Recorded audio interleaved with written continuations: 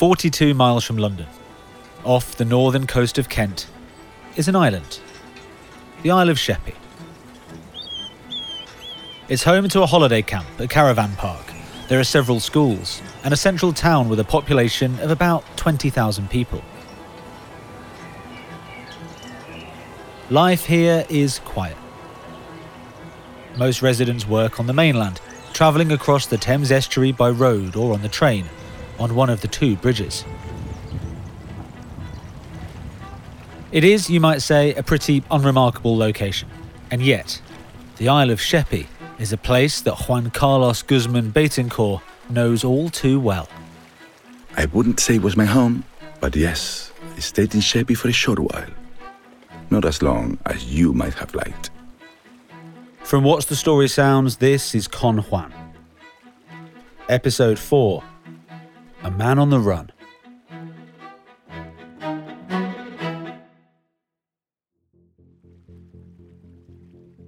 I started this series by saying I wanted to find out everything I could about Juan Carlos. He fascinates me because he's unlike any other criminal that I've heard about. So far, I've told you the story of his crimes, his frankly bizarre arrival into Miami, secreted inside an aeroplane, the robberies in London, Las Vegas and beyond. But there's lots more twists in the Juan Carlos story. In the last episode, we left Juan as he was arrested in the UK, in Sainsbury's supermarket of all places. He went to prison. A judge sentenced him to spend 3.5 years behind bars.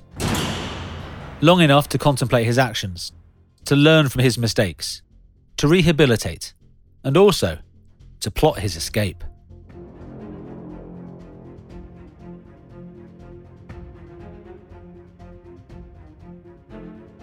The prison system in the UK, much like in other parts of the world, gives inmates a ranking. The most dangerous ones, those who have committed murders or terrorists, they're Category A, and they'll be housed in some of the more secure Category A prisons. At the other end of the scale, elderly prisoners, those preparing for release, or those who aren't considered to be a risk to the public, well, they'll be in Category D. And if there's space, they'll go to what's called an open prison. Here, inmates are free to leave at certain times of the day, to go to approved work or to medical appointments. Conditions are more relaxed, there are more privileges, there is a curfew, but with no desire to go back to harsher conditions, most inmates stick to it like clockwork. Just weeks into his sentence in the UK, Juan Carlos was sent to one such open prison, Stanford Hill, on the Isle of Sheppey. It is typical English, very green, and there are many farms. There's a small village which is where we went on weekends to drink beer. We could go and do that and we will never watch. We look more like domestic workers than prisoners. I know what you're thinking. It doesn't seem like much of a punishment, and I'm inclined to agree. But the courts and the prison system had decided that Juan Carlos wasn't a danger. He'd never hurt anybody, so an open prison was the right place to serve his punishment. Over in the US, Las Vegas cop Kirk Sullivan didn't mind what kind of prison Juan was staying in, just so long as he could get his hands on him once he came out. When the UK was done with him, when he had served his time there, then we'd fly over and pick him up and bring him back to Nevada and try him there, and he'd be incarcerated in the United States for a while for his crime. That's how it should have happened. That's not what happened. I remember it very distinctly. I was walking along Oxford Street on my way to the police station. Oxford Street's a big, huge shopping street in central London. This is Christian Plowman, the UK cop who had just made sure Juan was locked up. He hadn't planned on hearing about him for a while. And I remember seeing the newspaper headlines outside the metro station in Bond Street saying, "World's top con man escapes from prison." So I knew it was Juan Carlos as soon as I'd seen the headline. Sure enough, Juan Carlos had taken the first opportunity to reclaim his freedom. I remember they told me, "You have an appointment with a dentist."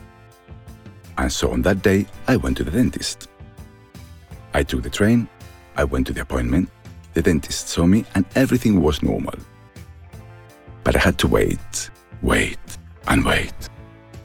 Then, when I was going to return, it was already after 4 p.m., which was the curfew time to return.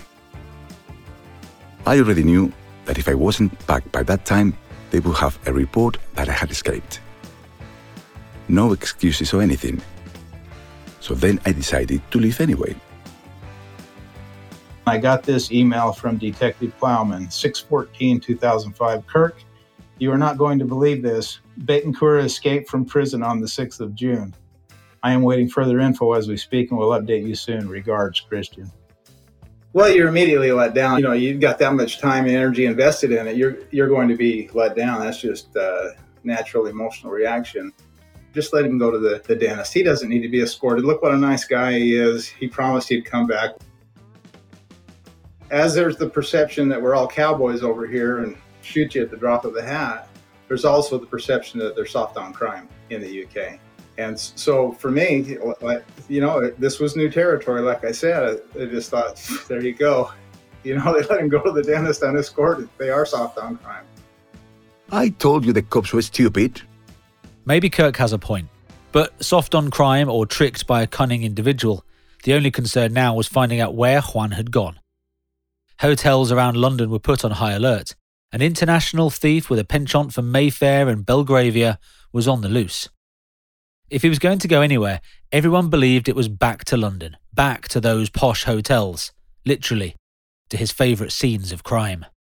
I needed to get away. I needed to get off the island. But I didn't have any way to travel. With £5 in his pocket, Juan Carlos was now an active fugitive. He was wearing street clothes, another perk of the open prison. But he didn't have a bank card or any ID other than his prison card. On an island 42 miles from London, Juan Carlos may have been a free man, but his opportunities appeared to be limited. He left that prison with nothing. Christian had worked hard to put Juan in that prison.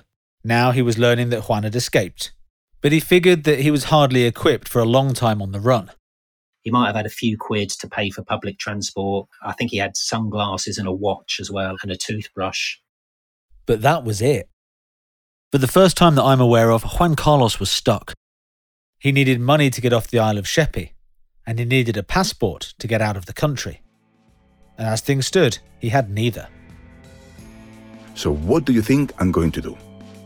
I met an Italian, he looked a bit like me, and I took his passport. Juan claims he stole a passport from an unsuspecting new acquaintance, and he used that passport to fly to Ireland. He rented a room in a cheap part of Dublin, where backpackers would stay, on the promise of payment, of course. It was close to the bus station, but it was also just a stone's throw from Dublin's finest hotel, the Merrion.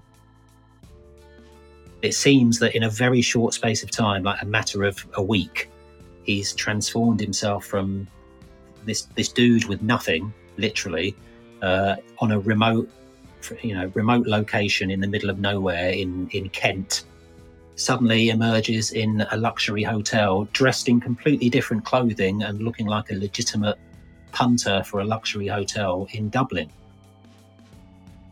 As Christian and Kirk were exchanging frantic transatlantic phone calls, Juan Carlos was sipping on a vintage Bollinger and tucking into lobster in the fine a la carte restaurant of the hotel, a bit of a step up from prison fare. But how had Juan Carlos reinvented himself so quickly? It's something that Kirk, Christian and I have all discussed together, and we still can't get to the bottom of it. Maybe he keeps a constant rental on a hotel room and keeps his stuff there. He's always got a cache of money, a cache of clothing, forging equipment, because we know that he can forge paperwork. In my case, he went to the front desk, came back 17 minutes later. He had his picture on a forged identity. So we know that he can do that. So he's got to have equipment, photocopy equipment to do that. Where does he keep that stuff? Being the sort of romantically minded, I mean romantic in the sort of adventurous sense, romantically minded person that he might be, that he had a left luggage locker at Victoria Station or something with a load of cash in it and I'd like to think he prepared himself like that, but I've wondered if he keeps safe deposit boxes, here and there around the world? Is he that sophisticated that any major city where he finds himself, he's got a safe deposit box with money and, things to get him going again when that day comes that he gets released from prison? I always have documents in various places in the world. I do not have accomplices, but I have them in security boxes that only I know the access and how to get to them. The other day, I was watching a movie, Bourne Identity, and I said, hey, this guy does the same thing I do. At the end of his meal, Juan Carlos gestures to the waiter, who promptly brings over the bill. No longer penniless, Juan settles the bill with a credit card plucked from his jacket pocket. And then he hands the waiter a Rolex watch as a tip for good service. I mean, who tips somebody a Rolex watch? And how good was the service? I've never been motivated by money. I don't care for it. Most of the money I have, I give it away. From what I've learned, Juan is indeed pretty generous with money that isn't his. And in a city he'd only just arrived in, he'd quickly managed to get his hands on expendable income and started to redistribute it. He robbed a guest in that hotel, and dinner wasn't the only thing he bought. There was that Rolex watch, a ring, and he attempted to purchase a new suit before the card was declined. Juan thought he was in the clear. He purchased a flight to Boston and packed a small bag ready for the trip. But, back in London, officers were piecing together the breadcrumbs of his escape. And before he could board his plane, Juan Carlos would have his wings clipped once more. A tip-off alerted local Irish Gardaí to Juan Carlos's location in an internet cafe. He was engrossed in his emails, perhaps catching up on months of communications for the first time since being arrested in London, and he didn't notice the two officers walking in and approaching slowly from behind. Less than a week after his escape, Juan Carlos was back under arrest. But the authorities in Ireland didn't want to hand him back to London. They now had crimes of their own to charge Juan Carlos with. Over the next 6 months, Juan Carlos was kept on remand at a prison called Cloverhill. Christian made sure the Irish authorities knew all about his recent escape, and there was no way he'd be going to an open prison there. But all he and Kirk could do was wait for him to be punished in Ireland. Although Kirk isn't a cop who's keen on waiting. Did your investigation feel incomplete without understanding Juan Carlos? It did. Ideally, you just want a guy to confess. That's the ideal. Yeah, I did it, and this is why. This is how I got the false ID. This is how I picked up on his name. So yeah, that was paramount in my mind to get that interview. So Kirk scheduled a phone call, his opportunity to ask Juan the questions he'd wanted to ask for years. An administration guard came and told me that there was a person who was calling for 2 or 3 days and who wanted to talk to me. The first thing that came to mind is that he was a journalist, and I told him I wasn't going to talk. This gentleman kept insisting. And then apparently he said that he was from the Las Vegas police. What could the police want? They went and got him, they brought him to the phone. It was like magic, to actually have that guy, to hear his voice on the other end of the line. He didn't greet me.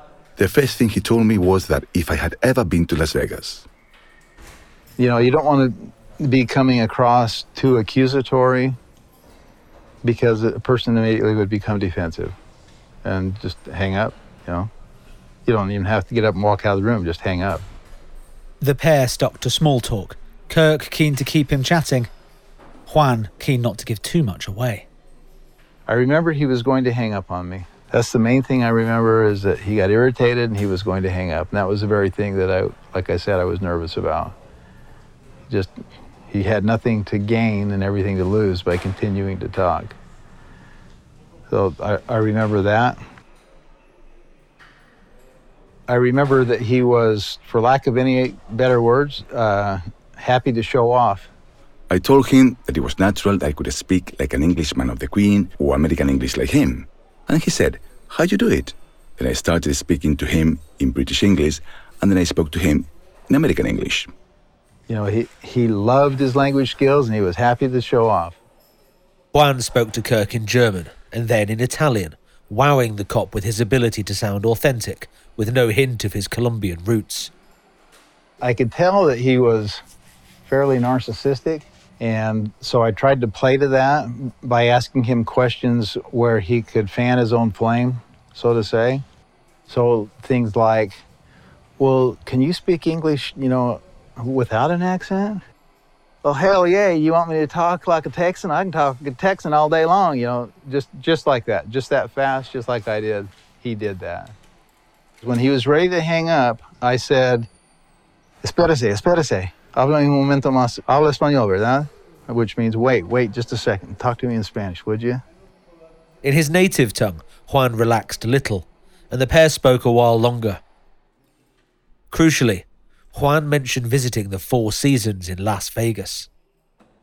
He stopped short of admitting any crimes there. Kirk would have to wait for any hope of a confession. And for now, he was at the back of a queue, behind Christian, patiently waiting to get his hands on Juan after the Irish were done with him. But as it was, they'd both be disappointed. Juan served just a few months in prison in Ireland for the robberies in Dublin, and then they sent him to Paris to serve a sentence there.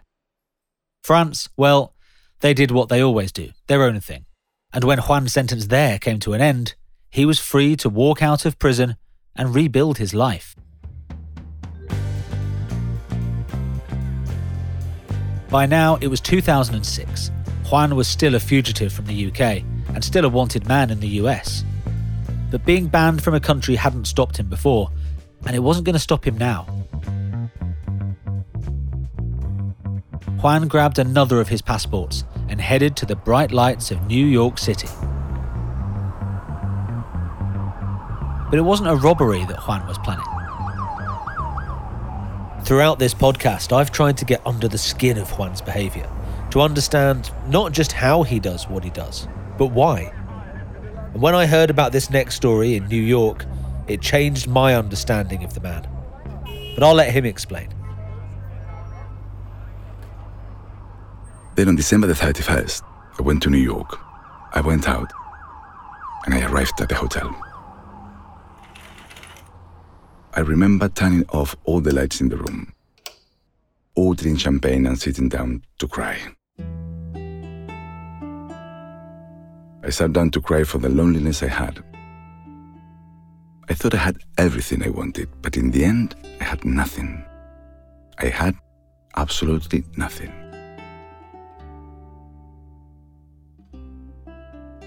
I was depressed, this feeling of loneliness and saying, I have everything and I have nothing.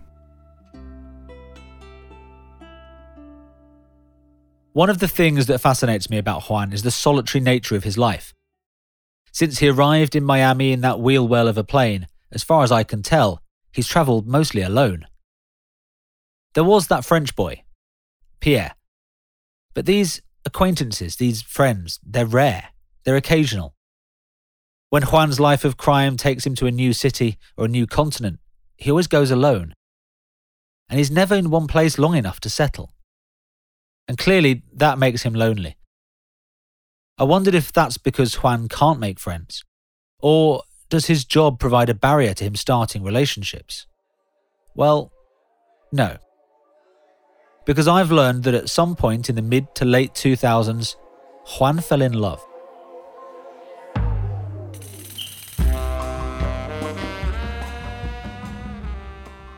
He did enter a meaningful relationship with a man called Alfredo. They even got matching tattoos together while on holiday in Amsterdam. Alfredo was inked with the phrase Little Bear, and Juan Carlos, Shorty. It's clearly a significant moment in Juan's life, a significant relationship. He was sharing his time with someone else, and he was happy. He later spoke about this relationship to a Colombian journalist called Andre Pachon. The most important person in my life is Alfredo. I've known him for about 7 years. I met him in the United States. We were in a nightclub. I remember that I saw him, but he didn't see me, so it was a lot of fun. And then one day we were in the same place and he saw me. we started talking like that, and little by little, well, things happened. He's from Mexico. His father has a farm there.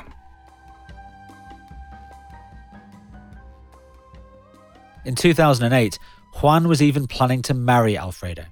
They discussed settling down, but it was on the condition of leaving his life of crime behind. It wouldn't be in the vows, but it was a compromise that Juan would have to make for a future with his new man. We're going to settle down.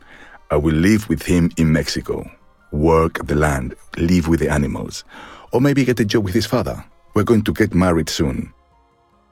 I think being a criminal is over for me. But if in the future the relationship with Alfredo ends, well, then I have savings. But those are not enough. Hi, hello. I went online to look for marriage records, even spoke to the Mexican authorities to see if I could find Alfredo. I'm trying to find a marriage record. But there was nothing. But the next thing I found during a late-night trawl of documents was a record of Juan Carlos being arrested, and the records told me that Juan Carlos was alone. It seems he hadn't committed to that relationship with Alfredo. Perhaps he couldn't give up the con after all.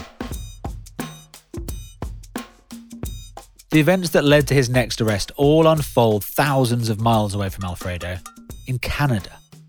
And I managed to track down the police officer named on the warrant that I found, from the city of Toronto. My name is Julie McInnes. I was a pretty new officer at the time. I believe I'd been on the road for about 3 years. So I was in uniform and I was detailed to answer radio calls. Julie has spent her whole career in the Canadian police force, and she remembers her early days fondly. I appreciated every minute, and it was very exciting, and, I was just brand new, so everything was exciting. She had no knowledge of Juan Carlos. I'm pretty sure nobody in Canada was aware of him. But the Colombian had made his way to Toronto and identified an upmarket hotel, which he thought would be perfect to rob. The Fairmont Royal York Hotel it would be the place to go if you were, or at least one of the choices if you were to come to Toronto and you were, I guess, a wealthy tourist. It's a beautiful building, it's historical. But Juan wasn't interested in the architecture. The only thing catching his eye was the expensive luggage belonging to the wealthy guests checking in. And later that day, Julie got a call. There had been a crime. I'm pretty sure at the time I was just excited to even go to a nice hotel. Yeah, I don't think we had any understanding of what had actually happened.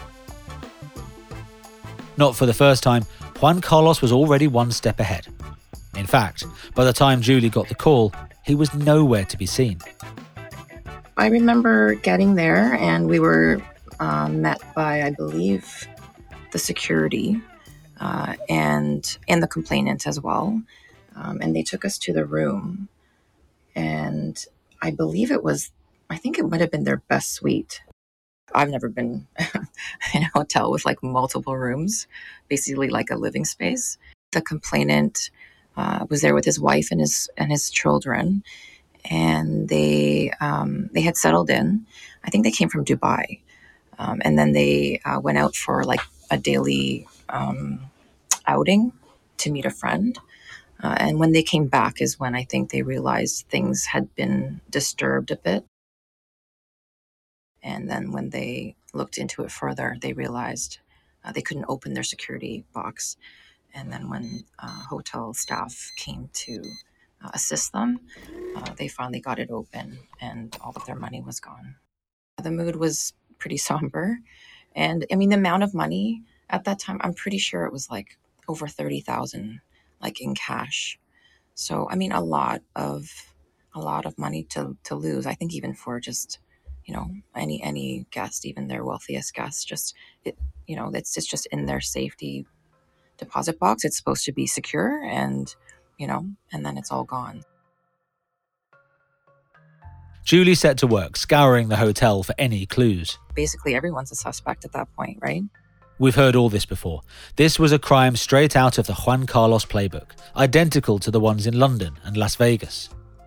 Only this time, it wasn't just money that Juan was after. There was something new. their cologne was even stolen, and just things like that. Like he was looking for his toiletry bag, I think, and that's what kind of alerted him to how things were kind of a little bit different. I think he even said that there was some refuse in the garbage, which seemed odd. Juan had once again broken in and left, leaving a trail of breadcrumbs which Julie was desperately trying to follow. I had never been involved in a more complex case like this, so I put a lot of effort into it.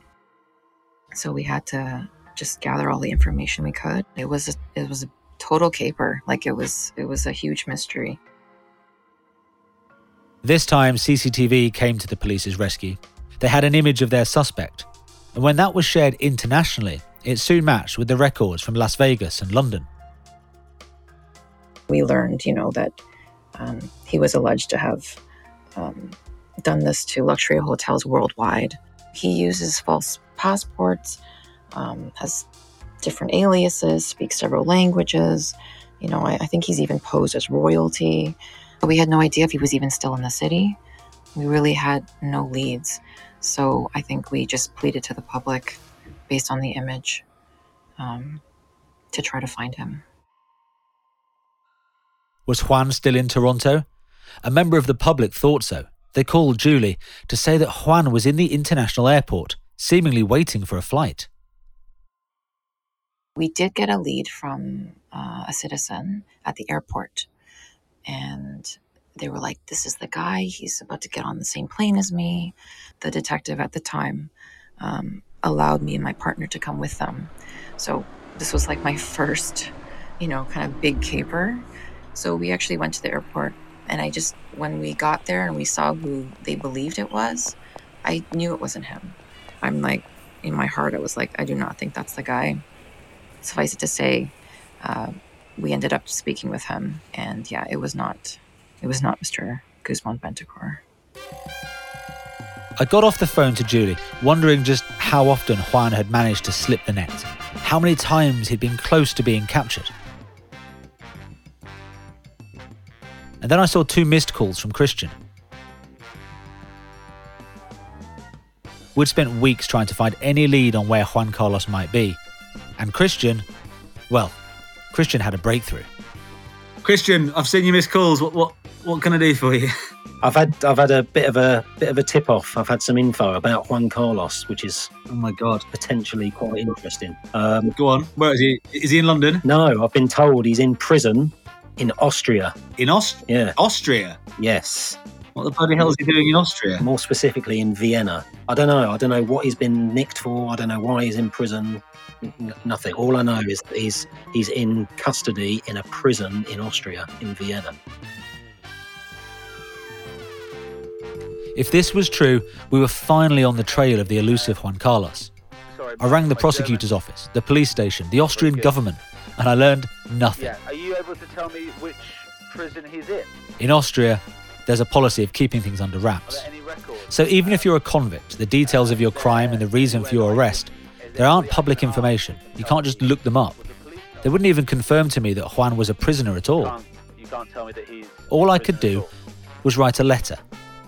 I kept Christian's name out of it. I didn't want the name of a policeman to ruin any chances of a reply.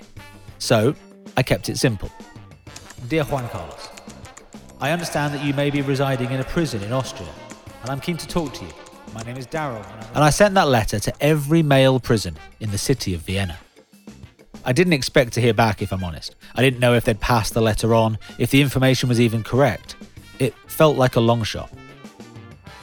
So imagine my surprise when, about a month later, I get a letter with an Austrian postmark delivered through my letterbox. Dear Daryl, one must confess my surprise on how well informed you and Madame Sophie are regarding one's life on the former Habsburg Empire. Madame Sophie? She's my executive producer on this series. The Habsburg Empire? Well, I'd need Google to help with that one. And it turns out it's a historical name for the House of Austria, last used in 1780. Bizarre.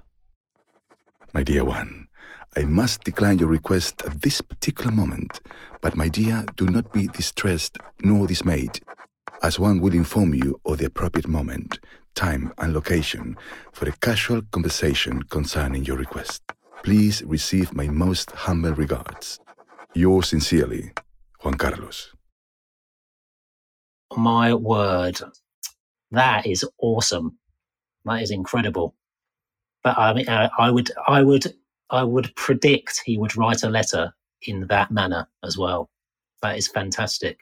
Even his writing is this flowing script. It's very ostentatious. It's almost exaggerated with the curves of some of the letters.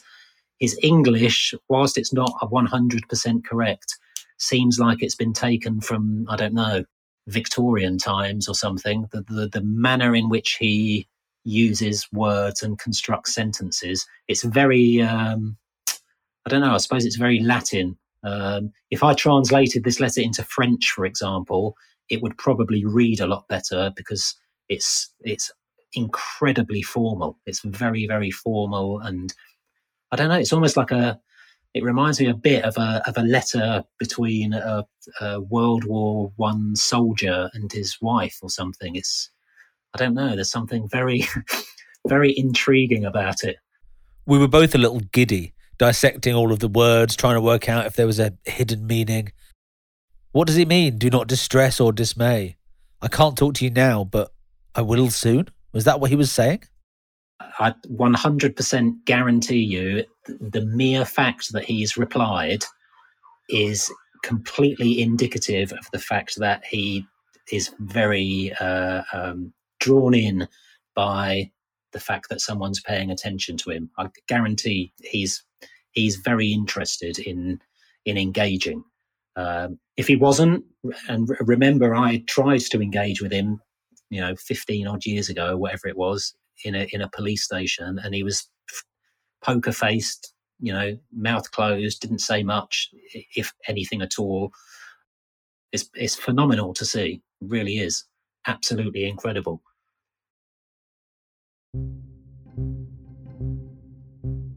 We wrote back, asking for a visit, trying to keep the conversation flowing. I asked about his time inside, his interests. I hoped he might be bored, if nothing else, and would enjoy the opportunity to practice his English by writing back. But no more letters came. I waited, and there was nothing.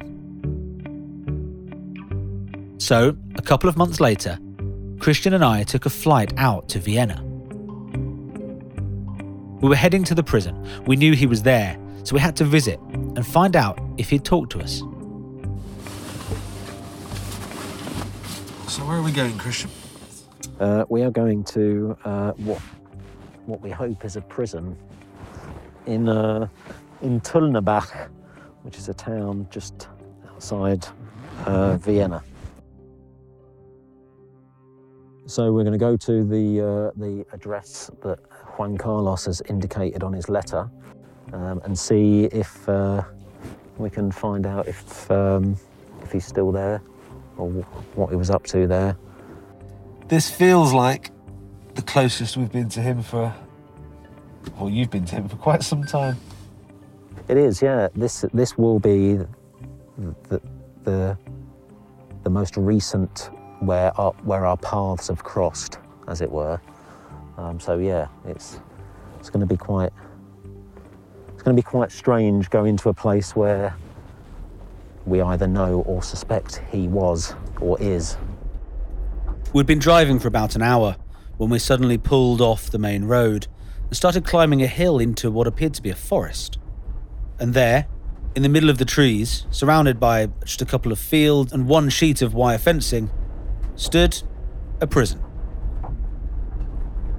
Oh, here we are. Who knew? Wow. It's like a castle on the top of a hill, albeit very prison-esque. There's bars on the windows and fences and wire and all that sort of stuff. It doesn't look like there's any visitors centre or anything. As we pulled up outside the gates, our somewhat confused taxi driver spotted a sign. Nee, for die Kranken. He said it looks like it's some sort of institution for ill people, like mental institution. Well, is there anyone we could? There was a little buzzer, wasn't there, on the door? I wonder if there's somebody we could talk to. I don't really know what I was expecting, but this wasn't it. Christian went to investigate, his German being far better than mine. Right, let me try and buzz this buzzer and see what I can do. See what I can find out. Moment.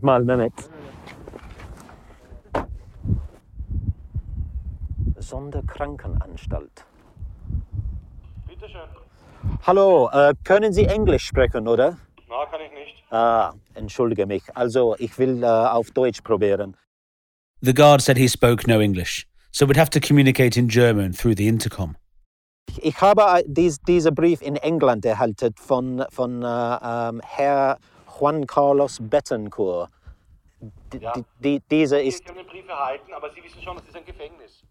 Ein Gefängnis? Okay. Können Sie bitte sagen, als dieser Herr Juan Carlos ist hier oder nicht? Oder nicht. Okay. Vielen Dank. Er war erhalten. Kann ich nicht sagen. Okay. Das ist Geheimnis. Okay. Vielen Dank. Bitte. He said he can't say it's a secret. But he left some months ago.